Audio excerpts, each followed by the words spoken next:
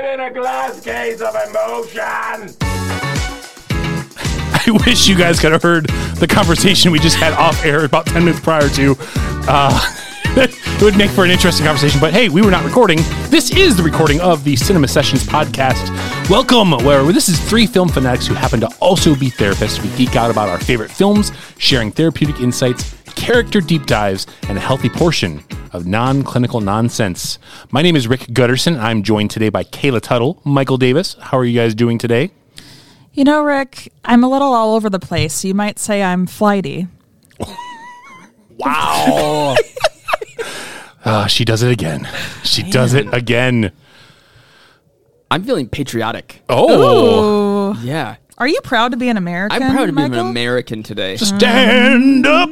Yes. Oh, no. Anyways. Yeah. Well, good. I cannot wait. I got to be honest. I'm like 4 months late in seeing this movie. We're going to be talking about today Top Gun Maverick, and I did not originally get to see it at the theater. I actually watched it at home first, but oh my gosh, so amazing, right? So super excited to talk about this. One of us. We got him. Okay, side note for a second, because I'm feeling flighty as well. When I think about patriotism, I can't help but go to 80s wrestling and think about Hacksaw Jim Duggan. And he's got his 2x4 and his American flag. He's like, "Ho, USA, USA." He's not in the best physical condition for a wrestler, and all he wears is these blue tighty whities essentially, and he's got his 2x4 and his American flag. I feel like if that was the pinnacle of like how we celebrate like July 4th is just dressed like Hacksaw Jim Duggan, the world would be more patriotic. What do you guys think? Yeah, it's spirited. Indeed. Less is more. Let's talk about wrestling with emotions. Rick. Wrestling. Okay, well, I don't think Hacksaw Jim Duggan makes an appearance in this movie, but you know who does? He's in the bar somewhere. He's definitely in the bar. He's ordering. He's like, free drinks. Let's do this. He just shows up. Look, I'm not in the Navy, but let's just do this. He's got like a huge beer stein, and he's just like, here you go. There is a lot of glistening, gorgeous skin in that beach football scene. Maybe he's in the background, yeah. offense and defense. Yeah, Hacksaw, despite him being a pro wrestler, not as chiseled physique as these Navy pilots. Yeah. Yeah. Well, hey, speaking of Hacksaw Jim Duggan, today we're going to be covering Top Gun Maverick, and this movie is amazing. If you have not seen this film yet, you're one of like the only 5 people in the entire United States that hasn't seen it yet. But it's such a powerful film and such an easy watch. Did you guys catch it like early in theaters, or when did you guys first see this movie? Yeah, I can't remember what day I saw it, but I saw it the week it Thursday. came out. I don't know. I was watching.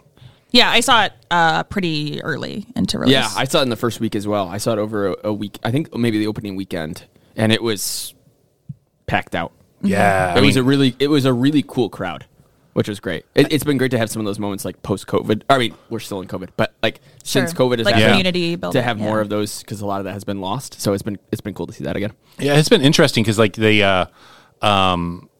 just the sheer numbers that this thing has done has been incredible. Like and like how many people like it reaches, right? Because it's been years since I've seen the original Top Gun movie, but I was just like mesmerized by this. And my wife could care less she hates Tom Cruise as an actor, and she loved this movie. So I was like, I was like, wow, that's really interesting that I can touch on that many things. It's just such a well-made movie. The interesting thing about this movie is it's just so like, there's so many like risks in this film, like from a stunt perspective. They're flying real, like plane, not the actors themselves aren't flying, but they're in these real planes. But like Tom Cruise is notorious for his crazy risky stunts in all his movies. He even starred in a movie called Risky Business, right? So just lots of risk is the thing that came to mind. Also, yeah. If Hacksaw Jim Duggan played that role. Okay. Also wearing blue tighty whities. Tom Cruise were a wrestler. Yeah. So anyways, risky business, right? Which leads to my curious question. Excuse me, I have a few more questions if you don't mind. What is the riskiest thing that you've ever done? I'm going to go like adrenaline junkie because of Tom Cruise, who inspires me with his Mission Impossible Top Gunness. It's a clinical term. Yeah, absolutely. I went cliff diving once. What? Dang. Yeah, in Hawaii. Oh my gosh. Okay, you have to tell us what's going on. There's no intrigued. way we can compete with that. Kayla. Yeah. Like, come on. Could you like lower the bar just a bit? International Woman of Mystery. This is a one-woman show. Yes. I was about to say that. Thank you, Uma. I love you. Yeah. I'm so happy I have you as my best friend. Oh, hi, Mark. Yeah, there's You're this tearing me huge, apart. I want to say it's called Black Rock, like the restaurant, not a sponsor. And it's like a huge cliff in Maui, and you have to like swim against the tide to get out there, and then you have to like, it's pretty perilous because you're climbing and it's all wet with the water, and then you're climbing to get up there, and then you're jumping like, I don't even know how high it is, like 30, 50 feet off this cliff into the water. And oh my gosh. it's scary, but it's amazing. So is it like do you have a parachute or is it like a glider thing? Like, or are you just jumping? No, I'm just jumping off the cliff into the water. You pulled Just like from a really high coda. up. Like in Coda, they dive into that off that 50-foot cliff just straight into the ocean. Oh, or yeah. the lake or whatever it is. Wow. Yeah. Okay. How long ago was that? That was probably 10 years ago. That was the last time I was in Hawaii. Yeah. That's going to be our group activity. I'll The just last dive time off of I high was in things. Hawaii, The last time. She's been so many times. It's hard to keep track, but the last time I was Wayne Wednesdays keeps me busy, y'all. quarterly visits to Hawaii. It's a my timeshare there. Very packed schedule. Timeshare. Oh gosh. What about you, Michael? What's the riskiest thing that you've ever done? I'm not like a huge risk taker when it comes to like you were saying, kind of adrenaline things. I was gonna say, not, and I sincerely don't say this as a flex. I moved to Detroit when I was 22, and I didn't really know anybody to start like doing nonprofit work. And I think like looking back, I'm like, oh, that was like pretty ballsy. And it's like, and since then, the nearly 10 years since then, it's been, I mean I'm still in the Detroit area, and it's. That's like had a huge impact on my life. Anyway, so that's not probably what you were. Do you climb up your building and jump off of it like Kayla? Yeah, I mean, it's not nearly as crazy as like cliff diving or. You want to get nuts? Come on, let's get nuts. I usually try to. That's how I, try to solicit like people joining me, and they're like, it's just rallying cry. They're like, I have no desire to get some nuts. I'm like, no. You want to get nuts? Well, I don't. All right, well, I changed my mind. In that case, you should do something else. So yeah, just the risk of moving down because that's there's a lot of unknown sometimes, right? And not just the location, but just going out on your own. Not knowing as many people and changing environments and everything. Yeah, totally. Mine's kind of a hybrid. Initially, I was like, "Oh, mine's more like Kayla," but unfortunately, the risk isn't as much on my side. Years ago, when I was in high school, we would go on these like mission trips to Peru every year, and Machu Picchu is this gorgeous place, one of the 7 natural wonders of the world, or 8, or 14, however many there are. I think Hacksaw Jim Duggan is one of the natural wonders of the world, right and up Nick there with Cage. Machu Picchu, and Nicolas Cage. Right. And Tom Cruise, actually, yeah. Yes, all of them. But I'm let's just call it. I have some phobias related to heights. Not a big fan of heights. So being up there, it's this mountain that you're doing this bus drive back and forth on this windy road where there's not enough like road to pass by the bus. And so you have spotters that are getting out. If there is a car that's coming, you have to kind of like creep the tire off the edge just to get by. It's real crazy. So just going up the mountain itself was an adventure. But the team that we were with wanted to go explore the ruins. And so we wanted to go look, and it's like, all right, I can muster up the courage to do this. And at the time, the first year I went, I was 14. I was same height I am now. I was 6'1", 14-year-old. So, and I was really cautious though, because I'm not a huge fan of heights. And so this one woman who was like 4'10" and probably in her 60s or so was staying back to help this 6'1", 14-year-old who was like crippled by fear. But I was like, I'm going to go on this and see what I can do. So I remember like going out and starting this hike, looking through the ruins. And then we got to the trail that was going to take you to the very point of this a beautiful view, but it's kind of a scary thing. As I'm going down, I'm building more and more courage to take this hike. And then all of a sudden, I don't know what exactly happened because I was a little bit further behind, but someone slipped off the side of the mountain and a rock moved and she just fell over the side. And we all screamed. Luckily, there was like either a tree or a bush or something that was off the side that caught her. All I could see was like, did someone just die on our missions trip? And then out of nowhere, one of our guides just jumps over the side of the mountain to catch her. And I'm like, what is going on? So he jumps down to this tree, pushes her up. He climbs back up. It's like a miracle that all this stuff happened. And I'm like this going like, yeah, I'm going to go back to the hotel now. I'll see you later. But Rick, you're also like at the crux of the hypothetical question. If your friends drop off a bridge, would you jump off? And I said, heck no. Jump, slip, I don't care. I'm going away from the bridge. Right now it's self-preservation. I'm going to have some milk, actually. So needless to say, but my adventure, because we ended going back a couple times, so I went and bought a tour guide's like thing about the map and the history, and I literally became like a tour guide for our teams in the future, so I wouldn't have to go on this hike.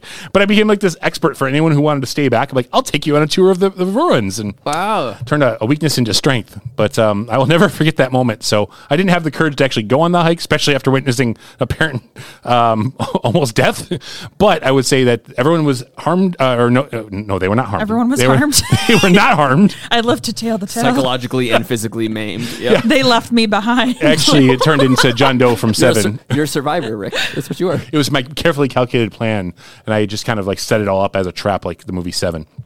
But no, I did not have the ability to finish on that. So I started off being risky, confronting my own fear, and then I folded like a house of cards and went back in and bought a book to read. All these Kevin Spacey references, you guys. Seven, House of Cards.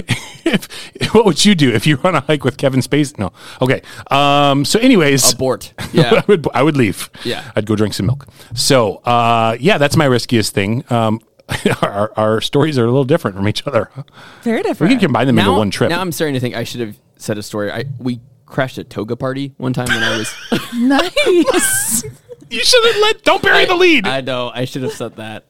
Hi. Okay, I'll describe it really briefly. Okay. Here's what happened. I was in my early 20s. I was in college, and we went out to a lake, and we were out late. We should not have been going, like, floating in a body of water after consuming alcohol, but some people were. And then we looked up, and there was perched up on this hill was this, like, big old house, and, like, lots of music blaring. And we were like, oh, we should go see what's going on. So we got in our car, we drove up there, and then we're like checking it out. It's like a private drive and the whole thing. And then turns out we find out, it's somebody's 40th birthday party. These are all adults that are just totally blitzed. And it's a toga party. Which you're not in. Which we're not in togas. Yeah. So we just came in. Now you want to get nuts? Come on. Let's get nuts. We got pretty nuts.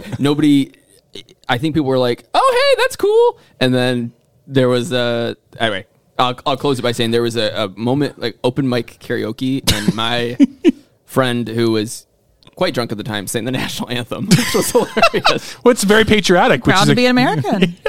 Tom Cruise, Taco Maverick. Bam! We did it. Booyah! Landed Full circle. We landed the plane. Bye. Oh my gosh! Bring us home, Rick. Yeah, well, I didn't have to create a segue because there was a natural one in your beautiful toga story. So, so this movie, Top Gun Maverick, it's super patriotic in some aspects, but really, what's nice is it doesn't. That's not the purpose of the film, right? But it makes you. It's a feel good movie, right? I mean. I don't have the numbers right in front of me, but I know that it just domestically became the fifth most disgusting movie of all time. Yeah. Yuck. Fifth highest grossing, very different from grossest. It's a body horror about Tom Cruise. Oh, no. Fifth highest grossing film of all time. I think it was like 700 million. Michael, do you have those figures? Yeah, let me pull it up. So domestically, $709 million. That's crazy. Internationally, $754 million. Worldwide gross, $1.463 billion. So it is what do we say? I think it's the all-time, it's like the 11th highest grossing movie of all time. It makes sense that it's higher domestically than internationally based on it being kind of an American patriotic kind of very much so. Film, but still, I did not know, I didn't see those kinds of figures coming. I mean, that's You really got to salute them for making this movie. She is here all week. Well, before we start to jump into the specifics, Kayla, why don't you give us a quick synopsis of the movie Top Gun Maverick? Yeah, so this movie, we are seeing Maverick returning to the academy to teach new recruits. There's this very dangerous mission that he has experience in. They talk about dogfighting and all these other aircraft kind of procedures that he has working knowledge of from his past that we saw in the first Top Gun.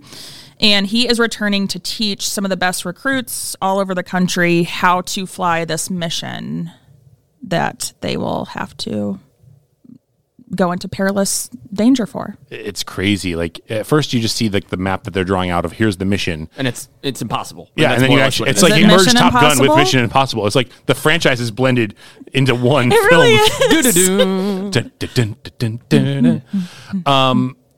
So I mean this film was like so incredible. And before we dive into the specific like aspects of the film, the question I have is like seeing the success of this film box office wise and what drew all the people back in. Do you think this says anything about like the nature of the movie going experience in the theaters going forward? Like this movie has it's I guess like a feel good movie. It has a happy ending. It feels good to go. Whereas other films, like you go and it's super cinematic, but it may be darker or deeper or has that twist ending that kind of leaves you with a gut punch, right? Like, do you think this speaks to the types of films that are going to start to be produced more and more? Yeah, I really like too, like how it takes, I think this is not political or whatever by any means, but like some very like American movies have an agenda in mind. And this one is really just like heartwarming. Like it's really not trying to push like freedom or we're the best or like whatever it is. Like it's just really like a relationship story. Yeah. And you feel good about like the relationships and the sense of accomplishment and, you know, doing something bigger than yourself. I mean, this is an impossible mission and coming together and doing that. I think it's incredible. I was just curious, like, what do you think, Michael? Yeah, I was going to say, I mean, so a couple things that this movie has working for it. One, it's the nostalgia factor. I mean, the first Top Gun, like, you know, previously on this podcast we did Back to the Future. And I think a lot of people think of the original Top Gun similarly, like just like maybe not quite as like high up on people's list, but some people just love classic. It. It's a classic. Everybody's seen it. Tom Cruise, the whole thing, peak like of his powers in the 80s, you know, which is also just crazy that this movie came out in 2022 and he's still doing his thing. Like he's had a long career. He's immortal. And and he's handsome. He is handsome, and I don't know if he ages at all, but my pants. Yeah, and so he's got that like Tom Cruise run where he's just like short arms and he's just like booking it, you know. It was watching him try to do it in the big uniform with carrying his gear still. It was kind of funny.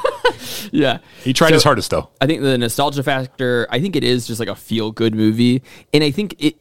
You know, I think we're gonna find some therapeutic themes and some depth and relationships. But I think if you wanted to, this is just like heck yeah, like. Planes flying fast and like missiles blowing things up. Yeah, and like, you know, pretty girls in the bar and, you know, pay for drinks and woo, America. You know, like that's all you need. Peacock, you gotta let me fly. There's something for everyone. There's something for everybody. That's right. Oh my gosh. Well, while we're here, let me just put you on the spot then. Like, I love getting your spontaneous movie scores. So, Michael, what is your spontaneous movie score for Top Gun? Michael!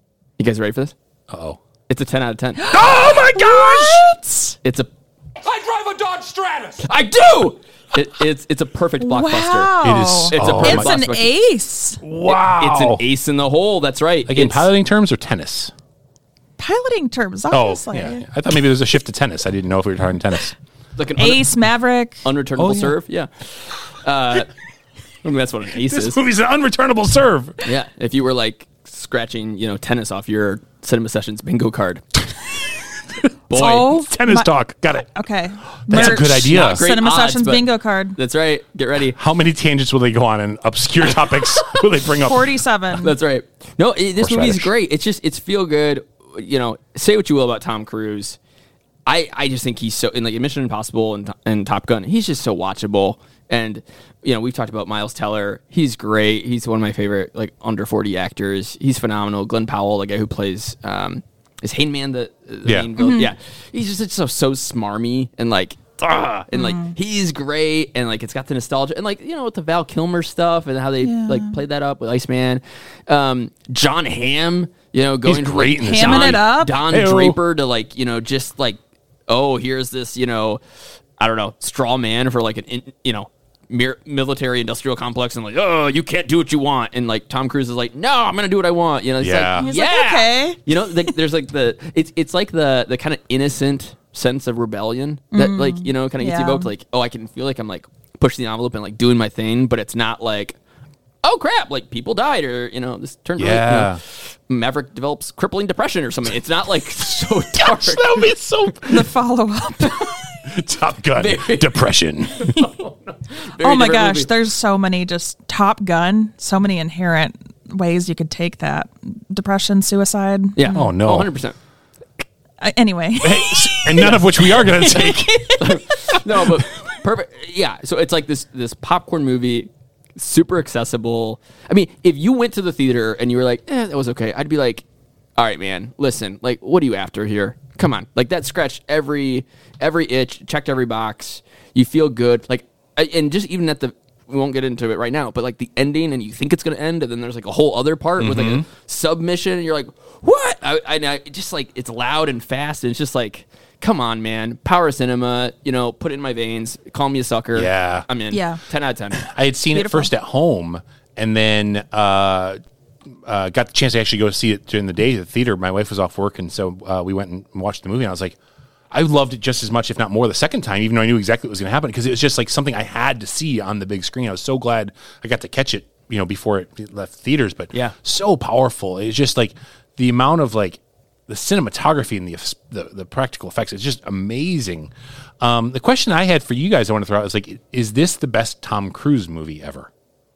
Oh, I mean, there's some that came to mind, but I mean, you can't deny the box office and the feel, that the vibe around this film.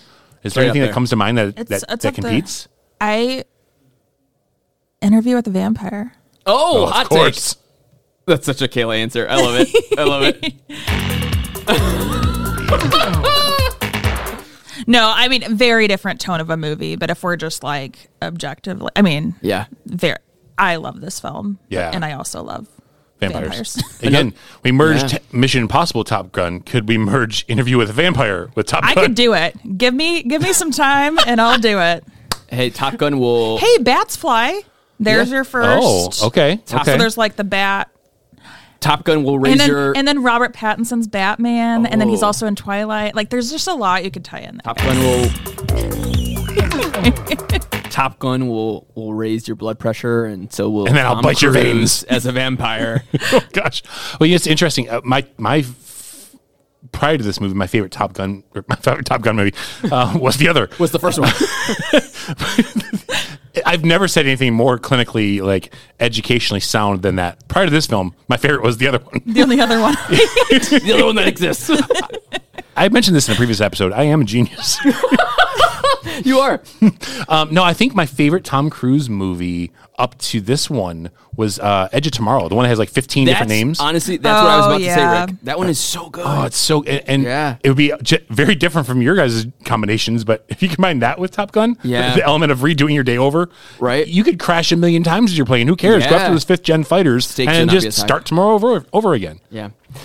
That's a great pick. I was gonna say, I mean, there are other ones like Jerry Maguire is actually, I probably would pick Jerry. That was maybe, other than Top Gun, maybe one of the most impactful in his career, like making Tom Cruise like a capital T thing, like huge. Mm-hmm. That's Mission great. Impossible's great. Of course. The whole series. Yeah, I mean, he is consistently one of the most bankable people, and like, I don't think they don't. We've talked about Miles Teller is a great actor, Whiplash, and all these movies, but people aren't going to see this movie for Miles Teller. They're going to see it because it's Tom freaking Cruise, right? And like that is like that movie star quality. They just don't make them like that anymore. Is there anybody else in Hollywood that you think? I don't think there's anyone that tops him. Is there any other name that comes to mind like this person, and just because they're in the movie is the draw? I feel like I would have said Denzel Washington, maybe. So kind of like newer age Denzel, like Idris Elba is a big pull. I feel like interesting. I see the only thing I would go. I like them as actors, but I don't think they're doing the numbers right. Like, so not on the same level. Nothing is going to match this Top Gun thing. But someone like The Rock, like you don't care what he's in. Just like, Rock's in a movie, I'm going to go see it.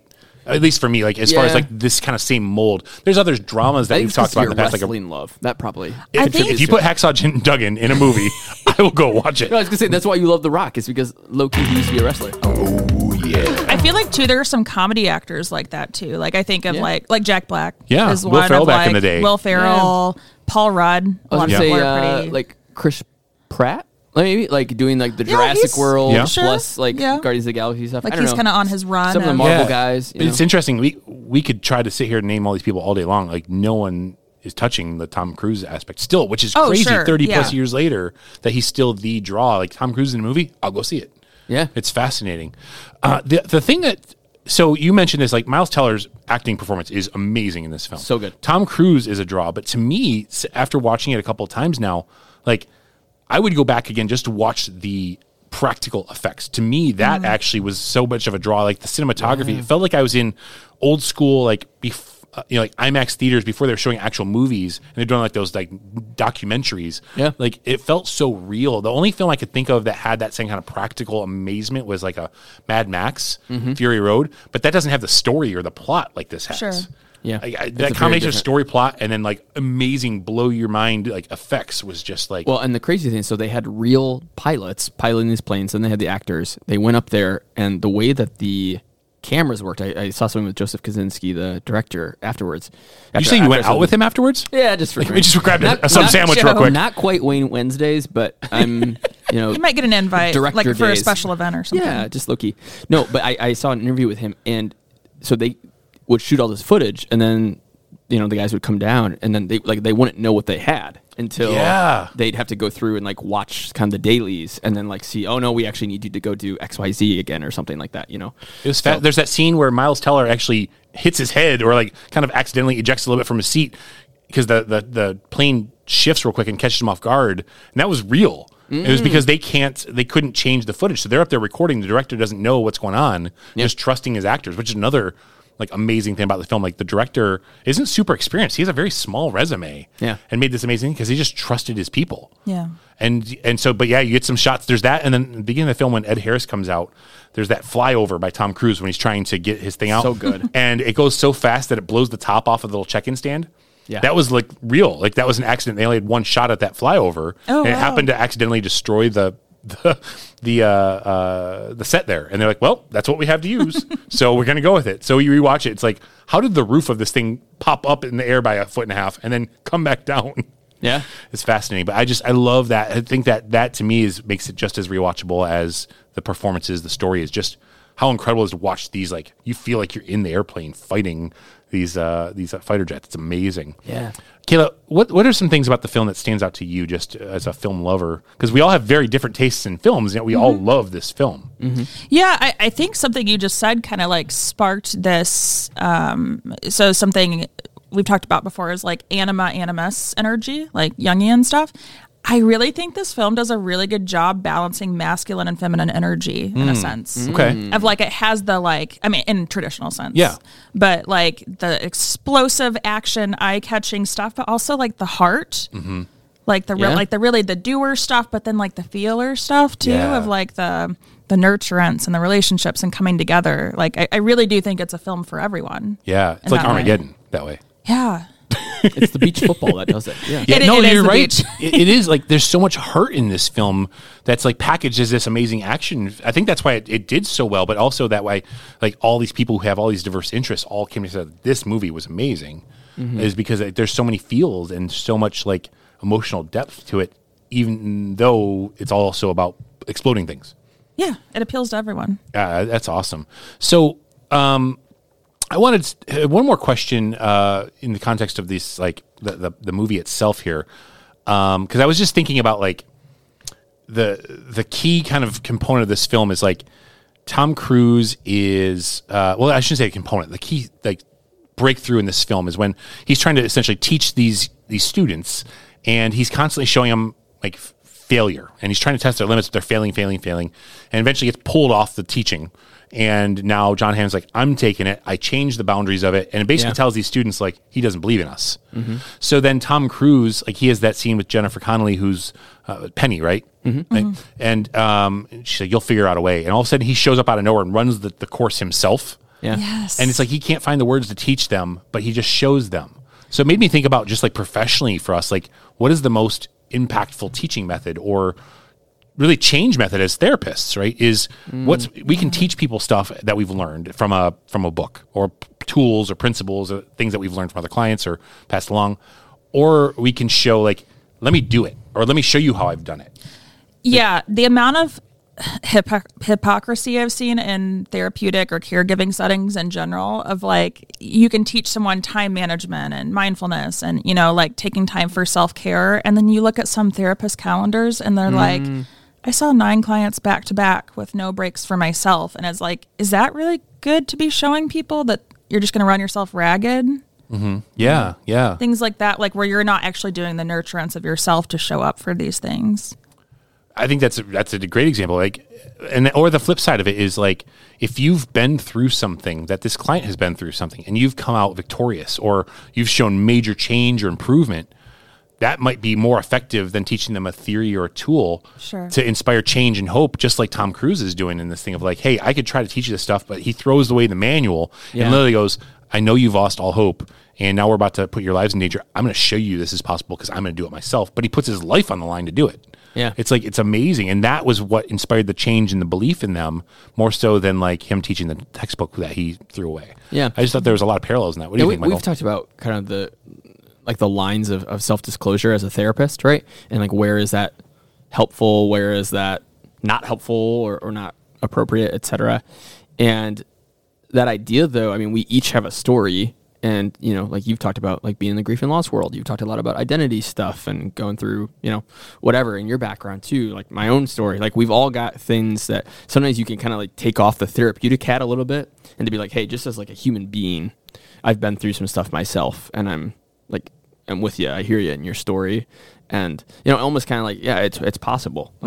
Like we can move forward through this stuff. I think sometimes that can be a powerful example as opposed to just like, oh, just tell me about it. Or just explain it, you know, but like you're saying with Tom Cruise in this movie is like, no, I'm going to get in the plane and like do the thing, you know, and he's kind of like, hey, if you guys can beat me, great. But like he shoots everybody down in that one montage and they're all like, oh, and they have to do all the push-ups, you know, because they're all like super cocky.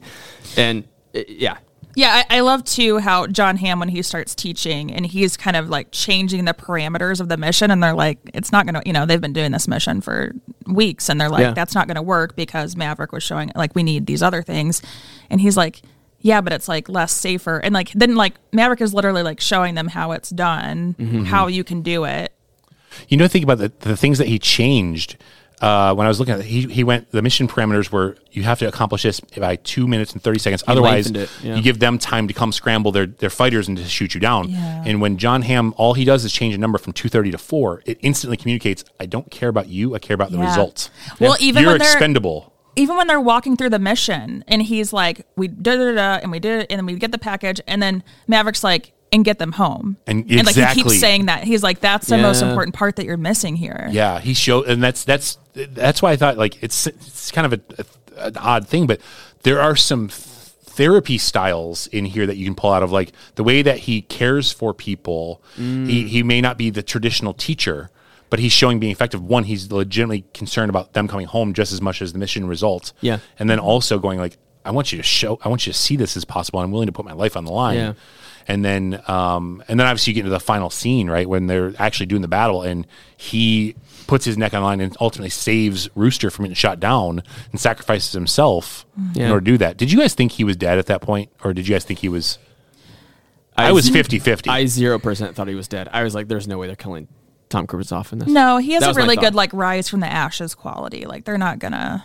I wasn't sure because I was like, Miles Teller is a strong enough actor to pull off the okay, what do I do from here? And then you see his character change. Nostalgic, like right, yeah, and like what if he dies? But like yeah, it could still be powerful and moving, and yeah, not nearly as quality of a film. But you guys see the most recent remake, the Red Dawn remake with Chris Hemsworth? Of course you haven't, because that's what I do. I watch cheesy, mediocre action films. I love it. But there's a similar dynamic. I won't tell you what characters, but there's a couple of characters where it's like... Don't spoil it. Yeah, there's like, all of a sudden it's like, this character takes the lead because of some unexpected events, and it's like, whoa, I didn't see this coming, right? So I saw that. I was wondering if something like that could happen, but I thought for sure some of these characters were going to be taken out, and the fact that it didn't, I think also leads to that feel-good nature of like, everyone made it. Which is really powerful. Do you guys have a favorite moment in this film? There's so many to choose from. Do you have a favorite?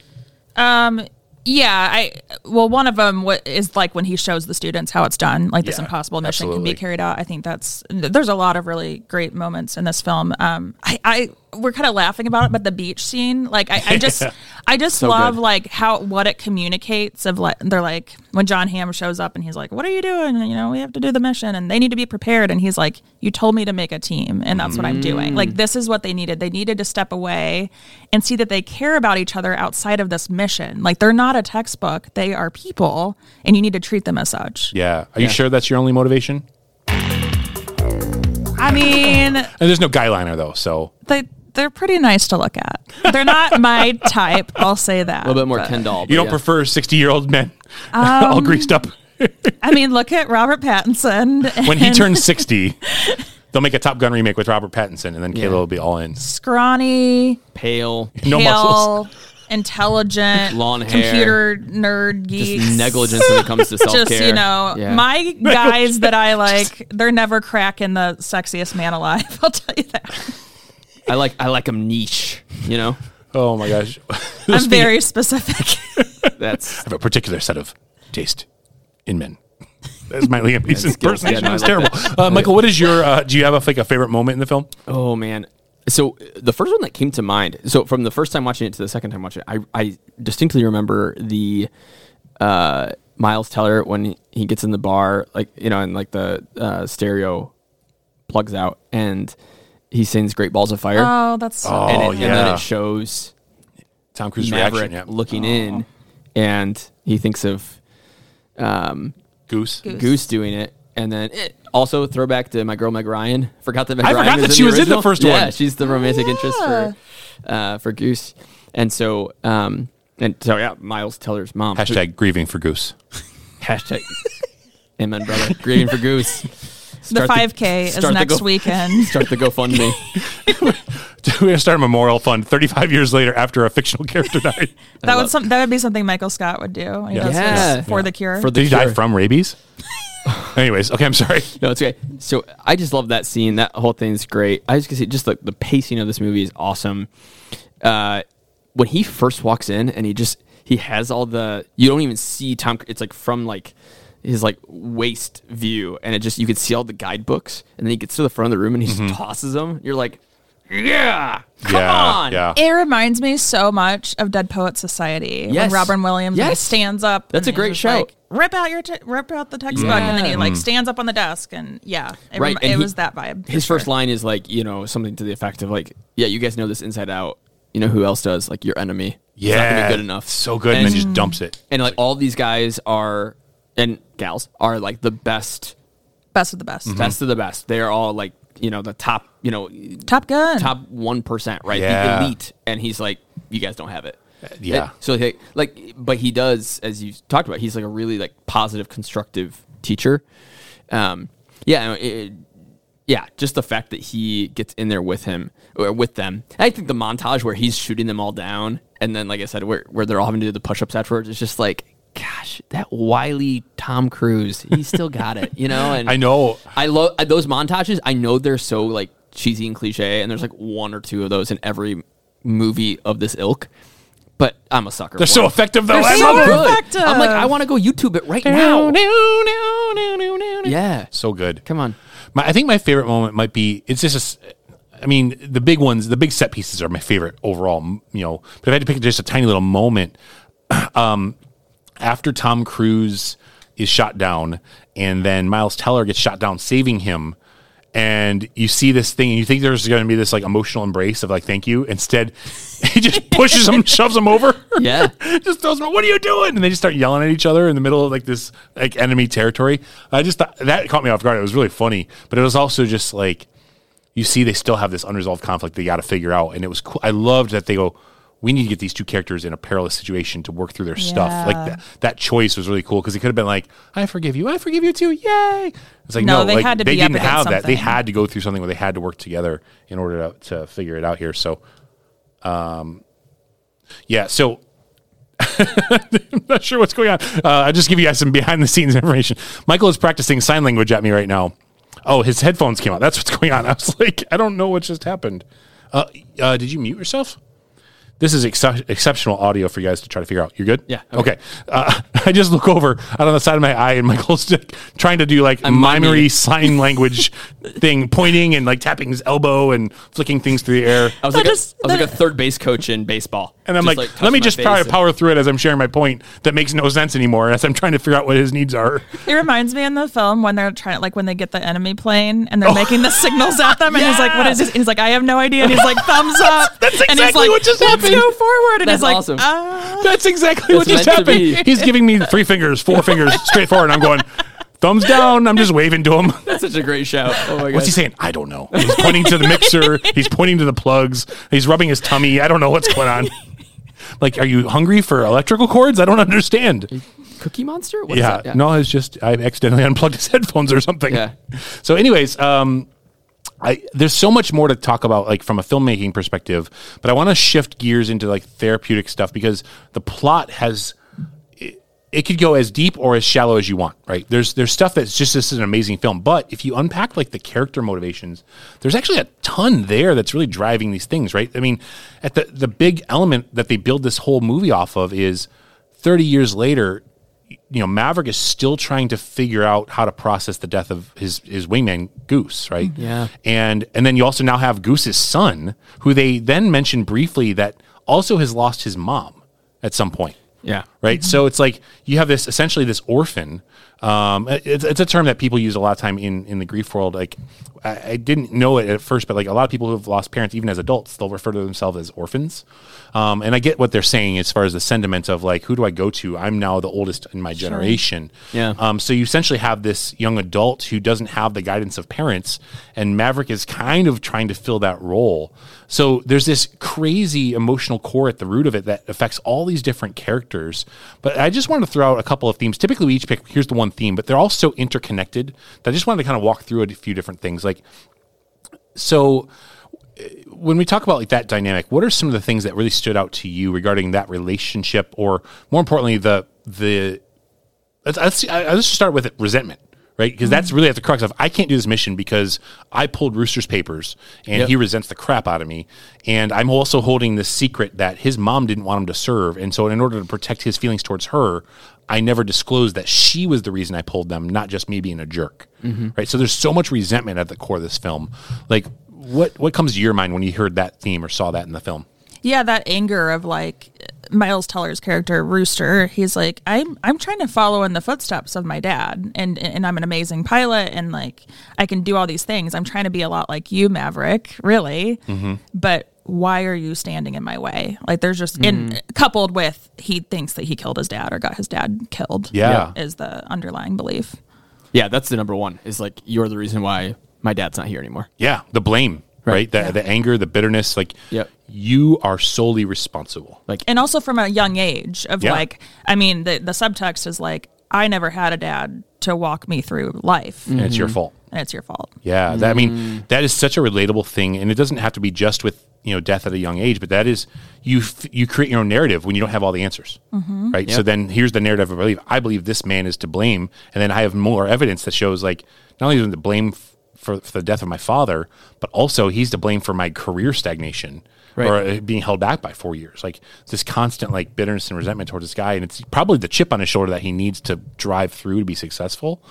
But at the same time, it's like, you can see that it affects him in a major way because his inability to like even function around this individual or to do it in spite of him as a teacher. Yeah. That's interesting to think of, like, would he be as good or ambitious of a pilot in the Navy if he didn't have that loss, like because that's his driving force. Yeah. Well, you see that motivate so many people in different ways, right? Some people shrink back after a loss like that, or they lose parts of themselves and kind of because they don't want to experience, there's that fear of failure or unknown or pain. So I withdraw from all of that to protect myself. There's others who use it as like, I'm become overly, ambitious, overly achieving because I won't let anything stop me from being this person, but at the expense of like their care and their love and their relationships and stuff. So there's so many different ways that people handle those things.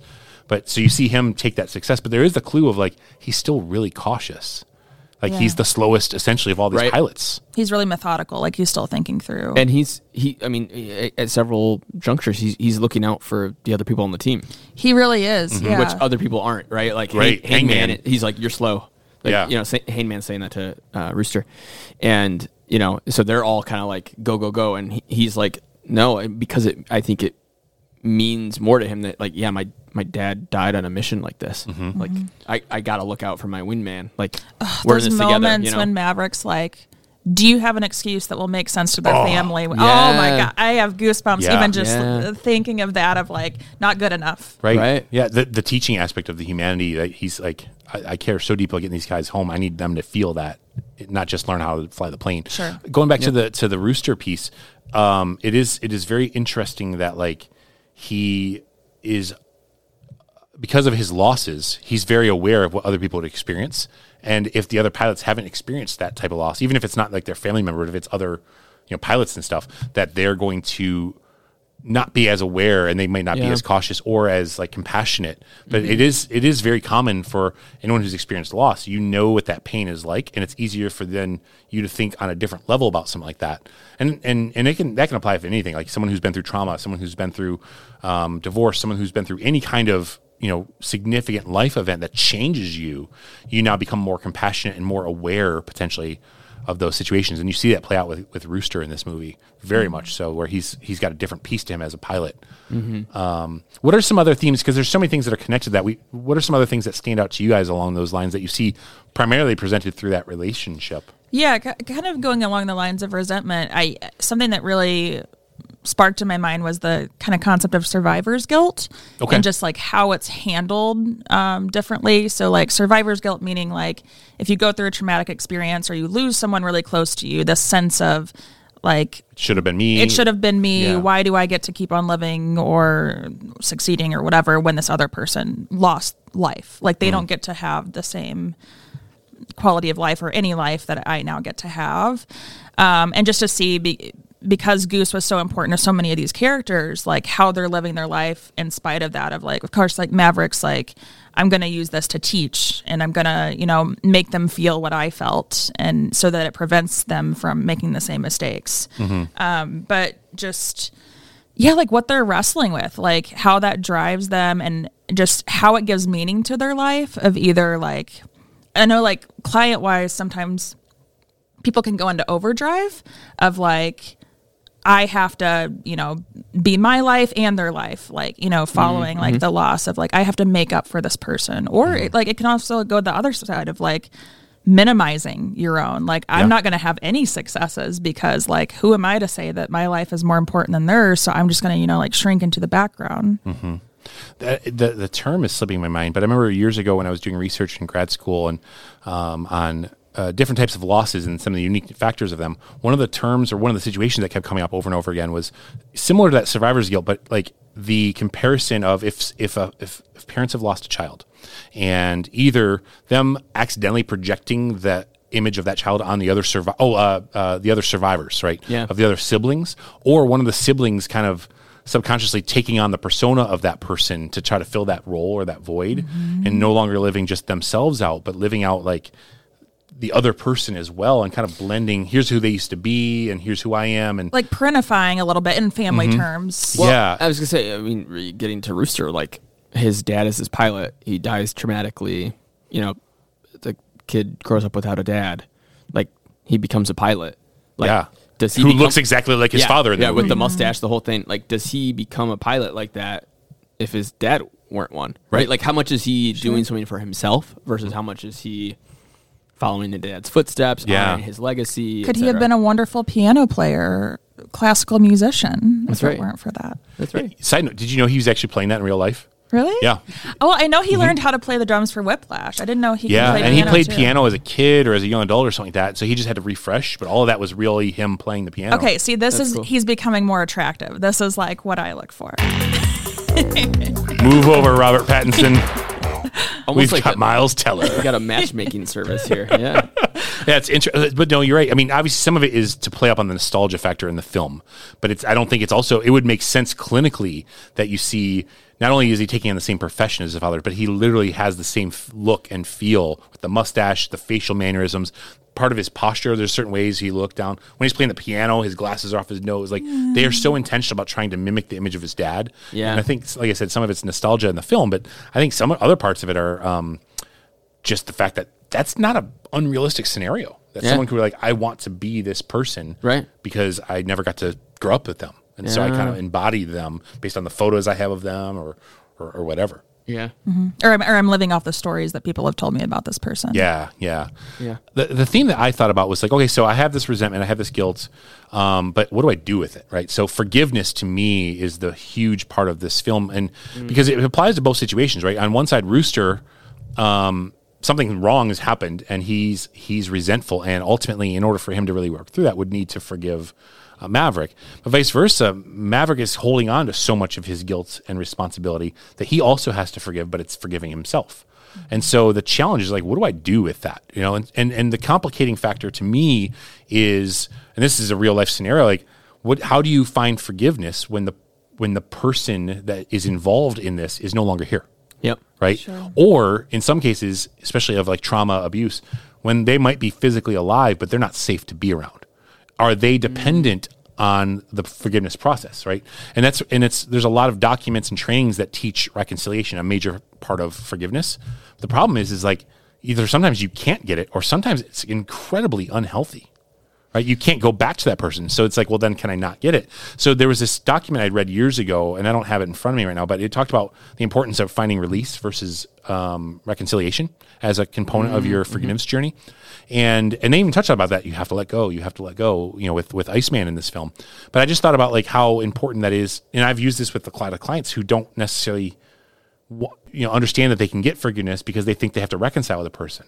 I'm like, yes, this can be a one-sided piece. I can let go of this and release either the resentment or the bitterness or the unforgiveness towards myself or towards the other person. Yes. In this case, they have a chance to reconcile together, because of that piece in the journey. But I just see that as the major component of, for 30 years that we don't see Maverick, he is holding on to, I love that you use that term, the survivor's guilt. And also it's kept him stuck. And so a big part of his journey is, am I willing to forgive myself and no longer blame this, as evidenced by the way I treat Rooster, or am I going to hold him back because I'm afraid of loss, because I still blame myself? Yeah, you see a piece of that when he shows up to the academy, and they're like, we don't know what to do with you. Like, you're still a captain, and you could have been promoted all these years. Like, you have an excellent record. Why are you still in the position that you're in? Yeah, exactly. And we'll talk. I want to touch about that a little bit when we go into the characters. But Michael, are there any other themes that come out, jump out to you? Yeah, I just want to follow up real quick on what you just said. I once heard this actually. I used to attend these AA meetings that were super powerful. It was almost kind of like a spiritual community, but it was also just people who had gone through, like, you name it, kind of NA, AA, whatever, kind of 12 steps, incorporating like a lot of different things like that. But one of the things that they said, and I just looked up the quote when you were talking, Rick, it reminded me of it, but forgiveness is like drinking poison yourself and waiting for the other person to die. I love that quote. Yeah. That's what I was thinking of. Yeah. So sort of that idea of like, right, when you were saying that the other person might not be there to be able to, like, you tangibly forgive them, or for them to be able to give you anything in return, right? Mm-hmm. So like, how do we do that on our own when we don't feel like we really have a mechanism to actually like resolve that? You know what I mean? So it's like getting at that, which I think is so good. And I think so often people just don't know what to do with it. So they just hold on to it. Right. Mm-hmm. And it's like, that's like one of those things. It's like the tension, the anger outbursts, the impulsivity, but it's not serving them. All those things. Right.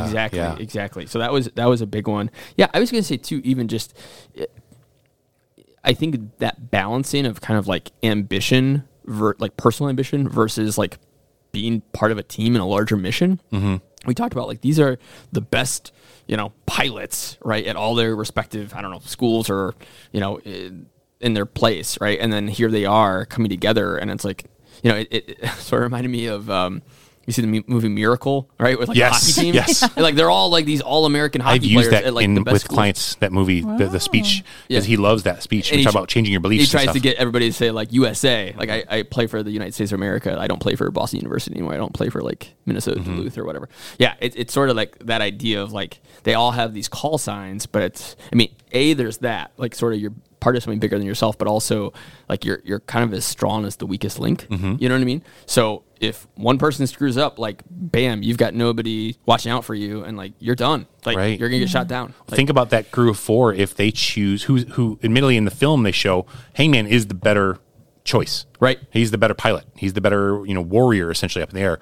But Tom Cruise doesn't trust him, nor does anyone else on the team, because he's at the end a solo fighter. Yeah. Where he chooses Rooster, who's slower and more methodical and more cautious. But at the end of the day, who's the one that saved the day? Yeah. Right. And it's like, well, and they both do it in their own way. Yeah, exactly. Yeah. That is a really cool moment for that character. But I think he learns also by hearing in the kind of the radio dispatch stuff that, okay, I got to be out there and do what I need to do. But he has these little moments in his way. But I think it is interesting to go like, okay, if we're building a team, it's not about this just all the superstars. Like, do we have the chemistry people? Do we have the right balance? It's cool to see how he chose that team really specifically. Like, Phoenix was a glue person. Like, Phoenix was in that scene with the bar where they're all playing pool, like, she's the social one that's like, kind of interacting with people and kind of connecting them all. It's like, it makes sense that he picks her and Bob. Right. We joked about doing a clinical deep dive into the character of Bob. There's not much there, but there's a lot. Just the way his eyes move back and forth, you can tell so much about him. His drink order, you can tell everything. He wears glasses, which actually goes back to his childhood trauma. Yeah, the color of his helmet really represents but so you see, like, he had to pick her because they needed someone to bring the glue together, like the team together, and just kind of be a glue person who doesn't have that massive ego like some of these other people do, right? The other small theme, I mean, it's definitely there, but the thing that's kind of interesting, worth touching on before we jump into the characters, is just how much pride there is in this film in an unhealthy way. Yes. And like, because it's like competition is good. Like, that drives innovation and it drives creativity and it drives, flourishing and accomplishment. But like, where does that cross the line from unhealthy or from healthy to unhealthy? Like, what do you guys think? Like, what's a healthy amount of pride and competitiveness, and where does that cross the line? I think there's a difference between confidence and pride as well, right? Like, you can have self-confidence and like self-assurance, and like, I don't have to prove myself to other people or even like compare myself or be competitive towards somebody else, because I can be assured in myself and like do the best I can. Versus I'm constantly like looking at somebody else, or I'm trying to be better or what have you. So you know what I mean? Like and there can be a healthy way to do that, of sort of like we all elevate each other by like competing and doing this thing together. But yeah, I like it can be divisive. Yeah, I like how you posit like both of those and kind of the difference. Like, what I think about, like, to delineate pride and confidence is pride is very fragile. It's very, I almost think of it as like self-esteem versus like self-compassion. Okay. Of like, self-esteem would be like the pride of like, I'm basing it on like my relationship, like to other people. Like, I'm like judging myself. It's very comparison. It's very achievement oriented. Like, I do the thing or I don't. I succeed or I'm terrible, like kind of black and white thinking, versus like confidence or like self-compassion would be like, I trust myself. I know I can do good. I know I can be good. And I'm still a good person inherently, no matter like if I succeed or fail. Yeah. Like, that's more of like the healthy level of what I think is more helpful. Right. Because I mean, there can be like, I guess it makes me think about like, is the result, does it justify the means to get there, right? Yeah. So like, okay, so I'm the best at, but I steamrolled all these relationships, but I'm the best. Okay, that could be an unhealthy thing. But there's also like, okay, so what if the best was needed and they didn't necessarily steamroll all the relationships, but they didn't yet take the nicest, cleanest path to get there? Is that okay, right? Yeah. Ultimately, a lot of it can be very much driven by fear. But is that a bad thing? And I go back to I go to like Michael Jordan, right? It's kind of a jerk to some of his teammates, but they won 6 championships. Yeah. Are those not? I think Michael Jordan would always say it was worth it. Would those teammates say it was worth it? Like, especially some of the ones that he ridiculed and destroyed in practice, but they got to win 3 rings and they're notorious and maybe made more money. Like, that's a really complex question. I think this movie about airplanes kind of also really dives into. I was just gonna say, I work with a few clients who either like, they're in med school or law school, or I know somebody who's in like kind of investment banking. Like, I mean, Kayla knows a few of those. Yeah, right. Some of your Wayne peers. Wednesdays. Maybe you guys know each other. I can't tell you. Maybe it was Kayla. It's very secretive. That's I right. can't tell you if I know. But I was going to say, a lot of people who are very achievement oriented that tend to have a lot of like, I'm finding like relational wreckage in their lives, and not always. Again, this is correlation is not perfect, but and I think sometimes people ask themselves, is this worth it? Right? Like, I'm compromising all these other things to like be the best in my field, to get the scores I need, to do whatever. And right, like, who's to say that is worth it or not worth it? Right? Because for somebody else, I was just having a conversation with somebody last week, a client who was like, I'm the guy who can go out for drinks once a month with somebody and be totally fine. Great. That's like his social bar. And like the rest of it is for him, like work, go. And I'd be like, I'm miserable if I did that. Sure. Or a lot of people I know, right? I mean, we're relational people. We are therapists, right? So we enjoy that. But you know what I mean? So I think some of it depends on what one's standard is. I would imagine that a lot of these Top Gun pilots are like, I will achieve at all costs. Like, or that this mission is worth it. Right. Like John Hamm. This is my whole life. Like that. Yeah. Like it's all going towards He's like, as this. long as the mission's done, everything else is secondary. Leave Maverick behind, and in that there was some humanity in that, but bring everybody home at his expense. Yeah, and that's what they would tell you that. Yeah. That makes sense. I guess so. The interesting thing, looking at, I think the way to wrap up this part would be looking at like Hangman. He's never going to be like all like buddy, right? But he does show like a sense of social growth in the sense of rooting for the team.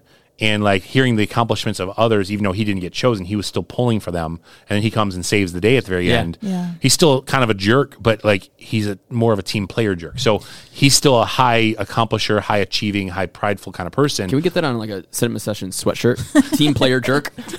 But also like they don't Do we have any printers out there that we can? They don't show it, but I mean it's kind of like you think about how he would have to get there. He probably had to reject a lot of the orders where they were like, Hangman, you can't go. Like, but he had to kind of defy and choose the team over his self-preservation. Yeah, they don't show that, but I bet based on what they show that he did that. And which would show, again, he cares about people and he's still going to save the day, which he likes. Yeah. But it now was driven by people. And that's ultimately the balance is like, like if it's so unbalanced, if I'm so relationship oriented, but nothing's ever getting done, and I'm so deeply compassionate, but I'm ignoring my own needs and ignoring my own career or whatever, that might be unhealthy. Just like it is, I'm only achieving and screw everyone around me.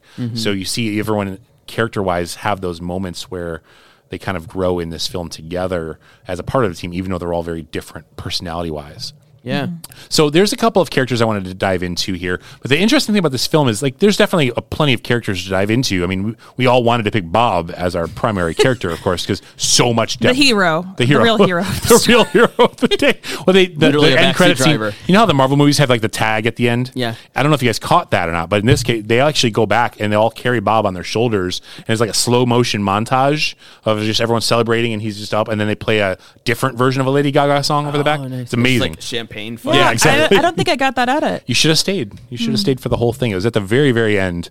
It might have actually been a different Like they film. turned the lights on and everyone left and they're like As they're 10 minutes later. As they're cleaning up all the popcorn, then all of a sudden Bob comes back on film in person. Actually, he's cleaning the theater by Wow, he's himself. busy. Like everyone has their different approach to marketing. He's just grassroots. Yeah. I want you to see this film. I'm Bob. That's a different approach. I'll help you clean up the popcorn. So we've got the primary characters are Rooster and Maverick, right? There's some sub characters too, but the interesting is like the relationships, right? So we started off talking about Maverick and Rooster. I think the thing that I find interesting is like we touched on this a little bit, but I think going in deeper and we go like the thing I found interesting with Maverick was his career stalling out. Like, and it appears to be a choice. I don't want to become a second star admiral or whatever. And how the things that we talked about earlier, the survivor's guilt, the lack of forgiveness around that, but also the fear of failure and the fear of unknown. Like, I feel like when you've gone through something traumatic, like he's gone through, and you can get stuck, but also you're like, why do something I don't know if I'll succeed at? When I can do this thing I'm amazing at and it brings me notoriety, even if I get in trouble for a little bit. And I think the film does a really good job showing that. But like, that's a real life thing that I have clients that I've talked to about, like, just like, I don't know what that would be like. So I want to avoid that at all costs because I don't know if I will succeed. And maybe he is better suited to this. We talked about that a little bit in a different episode about just like, what's a better role to be in, like with Meg Ryan's character in You've Got Mail. Right. So like, okay, so maybe she's amazing at loving books, but she's not a great bookkeeper or she's not great at business. Doesn't mean she can't live out her passion for books. So maybe that's the case in this situation, but more likely he's afraid to fail. Yeah. And you see that constantly. He won't let himself fail. He's a high achiever, but he might fail as an admiral. So why do that when I can stay a captain the rest of my life and be a really good captain? Yeah. I was listening to a podcast recently and they were kind of talking about this idea and they were saying that it's not the act of doing the thing that they're scared of. It's like the judgment, the criticism, like on the other end of like, so if I'm like, oh, I want to be a writer. It's not writing the book that I'm scared of. It's what's happens when I make a book, and is it good? And do people think it's good? And I have to put it out into the world. Like, that's where the fear sets in. Like, that's so uncertain. But I can, even though I'm not succeeding, it's really important for me to, be a writer if that's your journey. But I know the comfort of living how I'm living right now. Yeah. And if he's needing comfort because of the trauma of losing Goose and all that unresolved guilt and stuff, then he's needing something comfortable and safe. And he's choosing to stay there because it's known and it's safe and he can succeed. I think that's great. What about Rooster? Like, what stands out to you guys? I mean, obviously we talked a lot about his losses and stuff, but as a character, what stands out to you guys? Michael, like, if you were to sit down and talk to Rooster, like, what are some things that you would like to talk to him about? Yeah, that's a great question. I would probably try to get at, like, why is he doing what he's doing? Because he seems like, we've all seen clients like this before who are kind of like, I don't want to say going through the motions, but doing stuff. But it's kind of like, okay, like, have you really sat back and, like, thought about why you're doing this or why this is important to you? Okay, so you want to be a pilot. You are clearly adept at this. You're good at it. Yeah.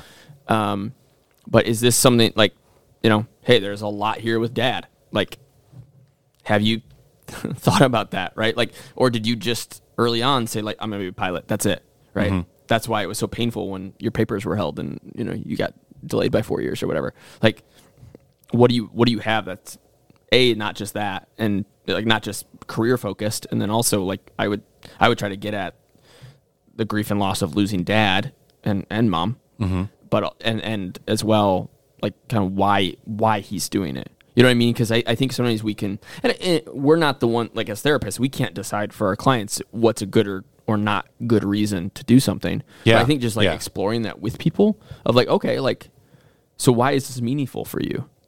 Like, what would it mean for you to be a pilot and to perform well? It's clear that you've put a lot of effort into this. Like, I just think sometimes people go through things kind of like, that's what I know how to do. Well, because somebody else did it, because it makes a lot of money, because XYZ. But it's like, well, is that what's actually going to lead to you being fulfilled? Yeah. You know what I mean? And kind of getting at some of that. And it's interesting too, seeing him, first scene, he walks in the bar and he's so charismatic and he kind of brings people together. Like, he's really got a giftedness at some of that. So I might explore too, like, you've got a lot here that might be, not to say, like, don't be this ambitious pilot, but, like, you've got a lot to bring to it as well that you could, how are you leveraging and utilizing those things in the rest of your life too? Mm-hmm. And, like, how do those, like, the personal things of how, when you bring people together, like, how can you use that? Like, if you still want to be a pilot, how could you bring that into your work? Sure. Yeah. The other thing that came to mind with him, is like you said, you can't tell him, like, you shouldn't be a pilot or you should be a pilot, but, like, okay, so have you thought through what your potential reaction might be should you run into Maverick again out in the field? Yeah. Right? Because it's like, that clearly was like, it just deflates him in a very dangerous, high risk environment. You're not mentally as sharp as you should be. Yeah. That's, so as a therapist, that's one of the things you're like, okay, let's run through some role playing because this is clearly affecting you still. Mm-hmm. And we should anticipate some of these things to work through them so they can lose some of the grip that they have on you in case you are in battle or you have to, fly with him. Right. Now, granted, the movie shows them working through all that stuff. Right. But I mean, getting into the wilderness. I use that metaphor all the time with, like the teaching and stuff in the grief world of, like, embracing the wilderness aspect of your grief journey. And so even it's not necessarily the wilderness, it's an enemy base, but, like, there's snow and there's trees and it's not sunny. So literally this relationship between Rooster and Maverick is in the wilderness. They're not leaving that place until they work through their stuff. Yeah. Right? And so sometimes we have to go into the wilderness place, which is painful and uncomfortable and pleasant, and just kind of park there for a minute and not rush the process. It's uncertain. We don't know the outcome. Comfortable. Yeah, and so that's so good, Rick. Yeah. I think that's a really powerful thing to do. So to help someone like Rooster embrace the wilderness of that, and then vice versa, same thing happens with Maverick. Like, his initial instinct is to shove over Rooster and be in control and dominate. But I was so glad I was waiting for it. I would have been so angry if they didn't give me that. But when at the very end, I almost said Tom Hanks, very different film. The Meg Ryan component. when Tom Hanks Yes. starts flying the planes, when Tom Cruise goes in and says, "Thank you for saving my life." Rooster needed to hear that, but Tom Cruise needed to say that. What humility. Yes.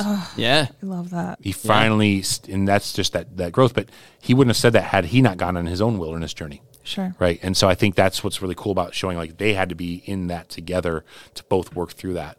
Are there any other relationships that are interesting to kind of, look at or kind of, touch on for a minute or two in this film, Kayla? Is there anything else that comes to your mind? Yeah, I just love the arc of Rooster and Maverick together, of just this. I think of this concept of found family, and there's a lot of communities that have that.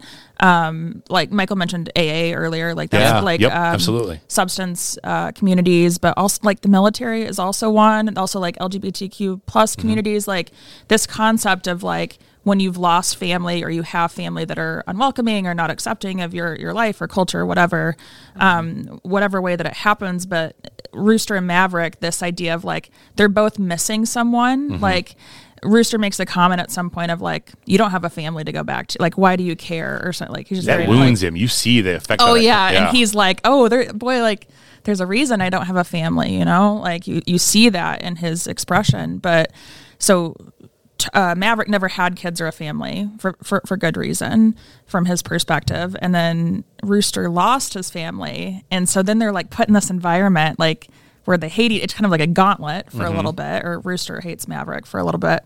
But then they have this combined mission, like we talked about, and they realize that they are family. Like they have something to go for, and they realize that, like, especially like when Maverick sacrifices himself for Rooster, and he's like, oh, he put himself on the line for me. Like he cares about me, even though I've hated him and I've been pretty awful to him. Because you see that emotional reaction to him to that moment, and he's like, no, and then to disobey orders, to sacrifice your life and your career to go back and save. You didn't even know. You assume he's dead, but to go look for the guy who just put his butt on line. All of a sudden, it does really emphasize that line. It keeps saying, "Don't think, just do." And at the end of the day, his instinct was to go like, this guy's a part of my life. Even though my brain is telling me all the reasons I should hate him, at the end of the day, this guy cares about me. Yeah, I think it's just one of the most beautiful sentiments of this concept of found family, to think it doesn't matter like what family you've come from, not to like minimize circumstances, but you can find family in unusual places, but you have to be willing to be a part of something. And open yourself up to it, right? Because if I'm so stuck on what I don't have anymore, I never open up myself for something new to experience a found family moment, because I'm still stuck to what I don't have or resentful of what I don't have. And I think this picture does a great job of showing those two things. Man, I want to go watch this movie again right now. Right? What are you guys doing right now? We got, what's next? Michael, can you look up next showing? I'll take you guys on the private jet and we'll watch it. Yeah, well, that's a great idea. How fast does the jet go? Do you have a private F-18? Yes. I have it all. I have a fleet. I'm a peacock! You gotta let me fly! Get me in that flying plane! I call it Fleetwood Mac. My fleet of planes. Can you? I was just gonna. Rumor has it. Are you ever allowed in the Bat Jet? Oh, the Bat. Oh man. Or anything cool? Questions that's going to be for my Batman vampire crossover or whatever that I do. I love it. Can I just bring up one really quick thing? Oh yeah. With Iceman. So like they closed this arc on this character. Okay. First and foremost, Val Kilmer, like Amazing. the actor, has cancer and he's had throat cancer, right? Throat cancer, yep, and has had this whole. There's a documentary about him. There's a very public. I don't know, just more attention paid to his personal journey. I just thought it was really beautiful the ways that they incorporated him into this film, and that given the first Top Gun movie where he and Maverick are competing for so long, like he's almost more the Hangman character, Iceman is, and then to see their arc, and he's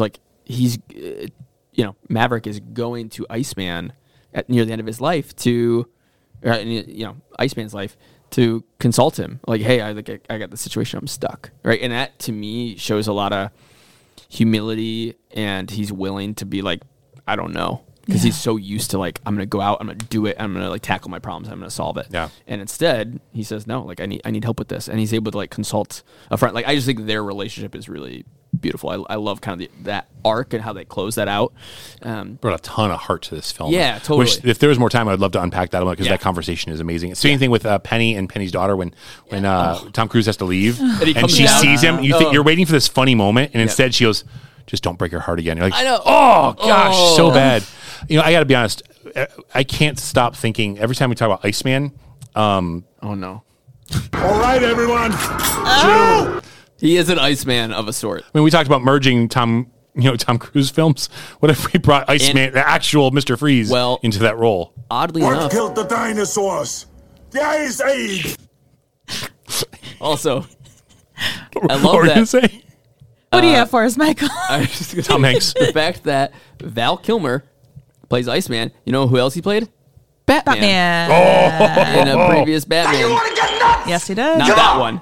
Let's get nuts. Not that one, but a different Batman. Anyway, it's all full circle. It's all coming together. It's like when Michael Keaton played Birdman, and you're like, oh, this is like a referendum on your whole life and career. What? Thanks It's a so lot. meta. Bye. Okay, Rick, land us this plane. I'm going to land this plane. Well, We guys, need some Tommy Wiseau to get out of here. thank you so much for listening. Make sure you go onto our Facebook group and join the conversation. We want to hear from you guys, hear your thoughts. What was your favorite theme from this film? How many times have you seen this movie already? Did you weep? Did you weep profusely like we did? And then also we've got an Instagram page. You can look for those links in the show description. And make sure you subscribe to this podcast as well. We've got some interesting ideas that we're going to be floating out here soon as far as some additional content potentially. But we want to get your feedback, and we're ultimately trying to build a community here. So thanks again for listening to Cinema Sessions, and we will see you next time. All right, everyone. Chill. You are tearing me apart, Lisa. This is a one-woman show. I'm expressing my inner anguish through the majesty of song. That's nice.